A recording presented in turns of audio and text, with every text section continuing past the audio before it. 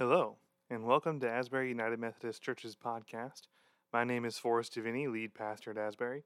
Thanks for joining us, and we hope that this episode will enrich your walk with Christ, increase your knowledge of the Bible, and maybe even entertain you a little bit. So, here we go. And as a sort of side note, I have heard from a couple of people that the audio on these podcasts is a bit low. I think that is mostly just an effect of some of the settings I have on my microphone, so I've tweaked those a little bit. If it's still causing problems, let me know.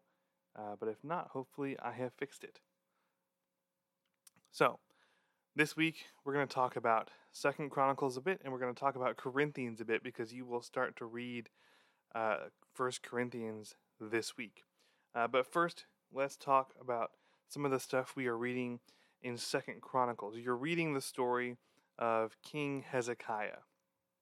Now, I've talked about Hezekiah a bit already because, of course, he's mentioned in 2nd Kings earlier in the Bible, and of course that's from a different point of view, but the story is largely the same. And the reason I mention it is because Hezekiah has one of the relatively rare moments in the Bible where we actually have sources external to the Bible that confirm the events in the story, which is really interesting. Now, just because there are stories in the Bible that are not confirmed by sources outside the Bible doesn't mean they're not true. It just means that a lot of these stories happened a long time ago, and that just means that the whatever documents may have existed either haven't been found or have just been lost forever. And of course, some of them really just weren't written down anywhere else outside the Bible. It doesn't mean they're untrustworthy, although some people may try and say that. It means that the Bible is just as trustworthy as any other text that we have that dates from these periods. Actually, it's probably more trustworthy because there are more copies of it dating back to very old dates. Now, we treat all these other ancient sources as reliable, and we should treat the Bible the same way. So, King Hezekiah, he initiates this sort of series of sweeping religious reforms across the kingdom of Judah. This is after the northern kingdom and the southern kingdom have split, and actually it's after the northern kingdom has ceased to exist. The northern kingdom has been conquered by the Assyrian Empire. The people who live there have been forcibly relocated all across the empire, which means that they have been scattered into what we would call modern-day Syria, Lebanon, Jordan, northern Iraq, probably up into Turkey and the Caucasus, and maybe even as far away as some parts of Iran and Arabia and parts of Egypt. Assyria had a lot of territory that they ruled over. So we're talking about a wide...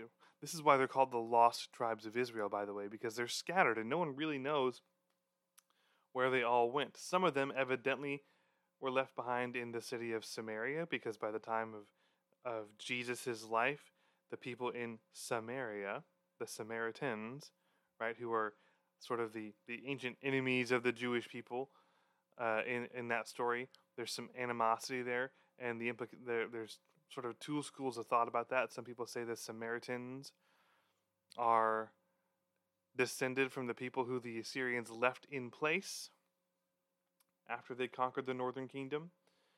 And so they still worship there. They still try and follow the ancient customs of Judaism there.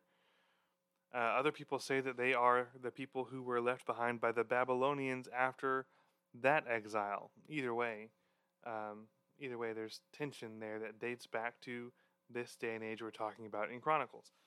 So the Assyrians have conquered the northern kingdom. All that's left is Judah. So imagine this little tiny dot of territory that includes the city of Jerusalem and a few outlying areas. It's a very small territory, but it is still a kingdom, but it is a vassal kingdom. The Assyrians effectively allow it to exist because they They send money to the king of Assyria. They basically pay him off. And Hezekiah, in the midst of all this, initiates these sweeping religious reforms. They tear down altars to pagan gods. But one of the interesting things is that these religious reforms demonstrate just how bad things have gotten, because they literally have to postpone the celebration of the Passover by a month because they can't find enough priests in the whole kingdom. There aren't enough priests. And so they postpone Passover, and that's a big deal. Passover is the holiday. I don't know if this is still as true for Jews living in the modern world, but certainly for Jews living in this day and age, when we talk about Passover, this is the single most important holiday, because this is the holiday from which their entire identity as a people comes. They are the people who God freed from slavery in Egypt. That's what Passover celebrates. This is what defines them as a people, and they can't celebrate it. They have to delay it by a month because there aren't enough priests in the kingdom. That's how bad it has gotten. So Hezekiah's reforms are massive, and they are incredible. And it's these reforms that are going to save Israel from the Assyrian invasion, right? Assyria is going to invade the kingdom of Judah. Hezekiah will call out to God for help, and God will send his angels to strike at the Assyrian army, and they return home. And what happens next is incredible. The king of Assyria, Sennacherib, returns home, and he's assassinated by his sons. And after that, his sons will drag the empire down into civil war as they squabble over who will get the throne. And it's not long after that an alliance of Babylon and the Medes, who are a people who live in modern-day Iran, and other people sort of living on the fringes of the Assyrian Empire will unite to destroy the Assyrian Empire and overthrow them. In other words, this invasion of Judah and Sennacherib's defeat in Judah marks the end of the dominance of the Assyrian Empire. They no longer exist as a superpower after this moment. It's absolutely incredible. And it's all documented outside of the Bible. There's even, before he's killed by his son, Sennacherib has the opportunity to write down the events of the invasion, and he references his siege of the city of Jerusalem. He says, "I held Hezekiah trapped like a bird in a cage." Now, of course, he doesn't admit his defeat and his return home, because why would he? That's not how ancient kings liked to write, right? If they were still alive, they weren't going to write that they got defeated. And so historians and archaeologists all agree that Sennacherib invades Judah, that he returns home under circumstances that aren't quite clear, by the way. Historians and archaeologists don't really know, or at least they say they don't know, why Sennacherib didn't actually end up breaking down the walls of Jerusalem and conquering it. There's no real indication of what happened in the Assyrian records. And historians don't like to agree with the Bible when it says that God does things like sending angels to smite the Assyrian army. So they just sort of leave it blank. But they agree he returns home, and they agree that not long after that his sons kill him, and that the Assyrian Empire never again has the kind of power that it had when Sennacherib was king. We, however, as Christians and people who are reading the Bible, can interpret it this way. Sennacherib invaded the kingdom of Judah. The kingdom of Judah, having undergone these religious reforms, was in God's favor. And so God protected them. God defeated the Assyrian Empire. And more than that, God annihilated the Assyrian Empire. The Assyrian Empire never again had power, and it was just a very short while after this that the Assyrian Empire is ultimately destroyed by the Babylonians. In fact, you're going to read this week about King Josiah, who is only a couple of generations younger than Hezekiah. And by the time we get to Josiah, he is helping the Babylonians to finish off the Assyrian Empire. That's actually how he dies. He dies in battle, trying to stop the Egyptians from linking up with what's left of the Assyrian army to oppose the Babylonians. So things change rapidly. And you see, here's why this is all important.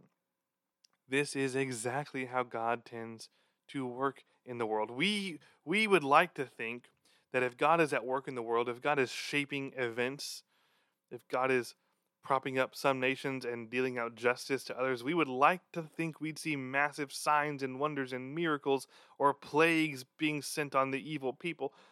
But the reality is that God usually works in ways that people can easily dismiss with explanations that seem perfectly rational.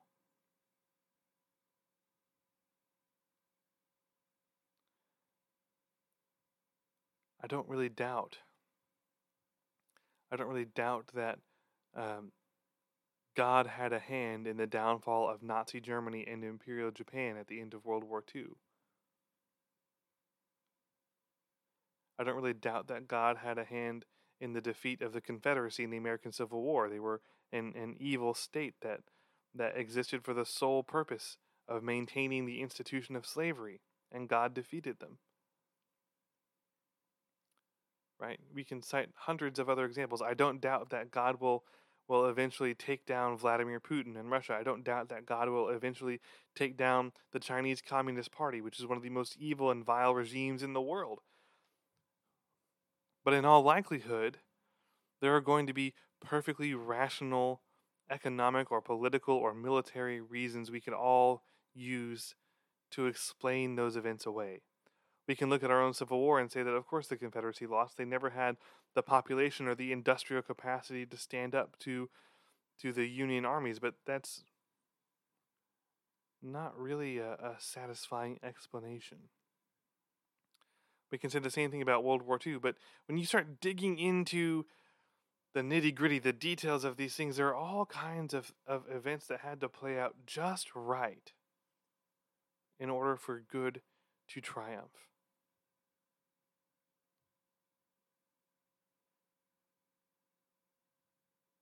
God is at work in the world. And we will see that throughout our lives, but only those with the insight to discern God's will are going to notice God's activity.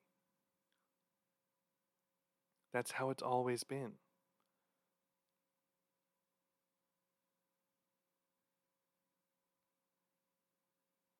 You'll see later in the Bible that the Babylonians are conquered by the Persians. And again, there's lots of historical evidence for that. We know it happened. We know that the Persian Empire did indeed treat the Jewish people quite well. But most historians aren't exactly going to agree with the idea that God blessed the Persian Empire because they treated God's people well, or that God used the Persians to bring his justice on the Babylonians for their cruelty, or that God used the Babylonians to bring his justice on the Assyrians. And this, by the way, raises another really interesting point, which is that God does not, just because a nation or a people are used to bring God's justice about in the world, doesn't mean that they are God's chosen people. God uses the Assyrians to punish the northern kingdom of Assyria. God uses the Babylonians to punish the Assyrians. God uses the Persians to punish the Babylonians. None of them were his people.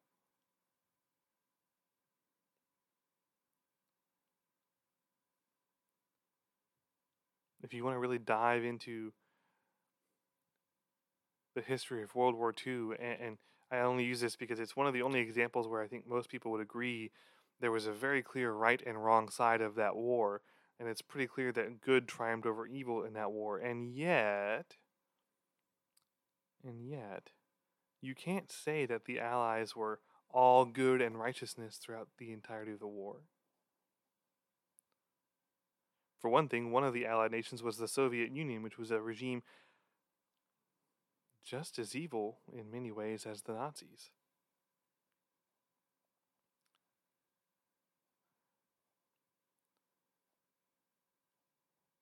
And if you want to dive into it, the racism of the UK and the US had a lot to do with not only why Japan started a war in the first place, but also why they were so successful for the first 2 or 3 years. Because it was always assumed by the British and American leadership that the Japanese, a non-white nation, could never possibly do all the things that they ended up doing. So even if we can all agree that it was clearly a good thing that Nazi Germany and Imperial Japan were defeated, God used people who were imperfect and flawed and evil in their own ways to achieve his purposes in the world. This is how it always goes. God has his own purposes he wants to achieve. And he's going to get them done. And he's going to use whoever is available to do it. And this may not sound like it, but it's actually a very hopeful message, because it means that Christians do not have to be politically or socially very powerful. God will still do what God is going to do. God can and will use anybody. We don't have to worry about how the world is going to turn out, because we can trust that God is working in the world today to achieve his purposes, and nobody can stand in his way.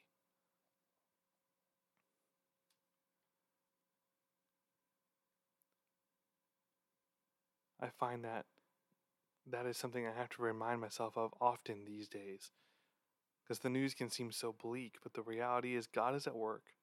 God is going to achieve his purposes, and nothing is going to stop him. Thanks be to God. Now I'm going to move on. Now I'm going to give you a bit of an intro to Corinthians. Corinthians is, 1 Corinthians is one of those letters. It's got like a couple of chapters that everyone quotes all the time. And people often ignore the rest of it. But there's a lot of good stuff going on in the letter to the Corinthians. And so I'm going to give you some background. The city of Corinth, if you can picture a map of Greece in your head, you've got on the sort of southwest portion this weird shaped peninsula that looks kind of like a hand. That's called the Peloponnese. And there's a little tiny strip of land connecting that to mainland Greece. And Corinth is on that little strip of land. It's still there today, by the way. And there's a canal in that strip of land connecting one side of the ocean to the other. It connects the Aegean Sea to the Adriatic. And in the ancient world, ships did not sail on the open ocean if they could avoid it. They stuck close to the shoreline because, generally speaking, you didn't spend the night on a ship at sea. You would always pull to shore, and actually boats were very lightweight then. You would haul the entire ship up on land at night to sleep. This is why, for instance, you don't have stories about Romans dispatching expeditions to the New World. People just did not sail across the open ocean back then. So the city of Corinth has this canal that connects the Adriatic and the Aegean, and that makes it hugely important because otherwise you got to sail all the way around Greece to get where you're going if you're trying to get from one side of the empire to the other. That canal shaves off several days, if not a full week, off your trip if you're trying to get from one end of the empire to the other. So the city of Corinth becomes extremely economically important. In fact, even before the canal is dug, you still had Corinth in the middle of that strip of land with a port on either side, and the boats were light enough that people would just pick up the boat on one side and carry it to the other. So it's one of the most important port cities in the Roman Empire. It's massively wealthy. It's this incredible melting pot where people from all over the known world live. So when Paul talks in this letter, by the way, about speaking in tongues, he's literally referring quite possibly to people just speaking in the languages that they're most used to and not in one of the languages that they all know. Because there would have been dozens of languages being spoken in the city of Corinth. And Corinth as a city has this reputation for loose women, free-flowing booze, and a great nightlife. You can think of it very much like the Las Vegas of the Roman Empire, except that all the things that earned Sin City its nickname here are actually part of the religions of the city of Corinth. So they're not sins in their eyes. And this reputation, by the way, predates the Roman Empire. In fact, there was a phrase in ancient Greek. It translates as something like, and this is going to get kind of vulgar, but it was, to have sex like a Corinthian was a phrase in Greece, and it was basically a very vulgar way of saying of talking about sex, because it was assumed that Corinthians were all promiscuous and loose and very, very good at having sex. So I guess I should have warned you if you have children listening to cover their ears at that point. But that gives you an idea of what the culture of Corinth is like, because that reputation was well earned. The primary religion practiced in the city of Corinth was the worship of the goddess Aphrodite, the goddess of love and fertility. And the worship of Aphrodite involves professional prostitutes in the temple, and I'll leave it at that. And so the Corinthian Christians are having a hard time adjusting to the Christian way of life. They aren't being faithful in their marriages. They're still seeking out prostitutes. They're still being promiscuous. When they gather to celebrate the Lord's Supper, they're each bringing their own food and wine, and they're refusing to share, which means that the rich Christians are getting drunk and stuffing themselves while the poor Christians are going hungry and having to watch that. They have, in other words, a lot to learn about what it means to be a follower of Jesus. And on top of all of this, they are divided internally, because you've got some in the church who are claiming to be followers of Paul, and then others who are claiming to be following a different teacher named Apollos, who we don't have any letters from him, or at least we don't think we do. There are some people who think Apollos is probably the one who wrote the letter that we call Hebrews, and there's good reason to think that. But we don't know much about Apollos, except he was another teacher around the same time as Paul, traveling to many of the same places as Paul. And we also know that Paul doesn't seem to have any problem with Apollos. In fact, Paul seems to think that he and Apollos are teaching the same thing, and he's very confused as to why these Corinthians are divided about it and what they could possibly be seeing that's different in their two teachings. So he's got a lot to deal with, which is why that the two letters that we have that Paul wrote to the city of Corinth, and there is, by the way, a third letter we don't have. He wrote at least 3 of them. We just don't have the third one. The third one was the middle one, by the way. He wrote the third one in between 1 Corinthians and 2 Corinthians. We just never have a copy of it. But Paul's letters to Corinth are some of his most critical. The only one that's more critical is the one he wrote to Galatians. Because there is a lot to deal with in Corinth, and they have a lot to learn. And for us, I think we should pay attention, because there are many things about the culture of the city of Corinth that are not very different from our own culture. We're different in the way our culture approaches some of them, but things like promiscuity and binge drinking and a desire for pleasure above all else, those are still very common in our world. And Christians still struggle with that now. The things the Corinthians are struggling with are the things most American Christians struggle with too. So this letter is extremely valuable, because Paul is speaking almost directly to us. So as we read Paul's first letter to the Corinthians, pay close attention to what he's teaching them, because he's teaching it to you as well.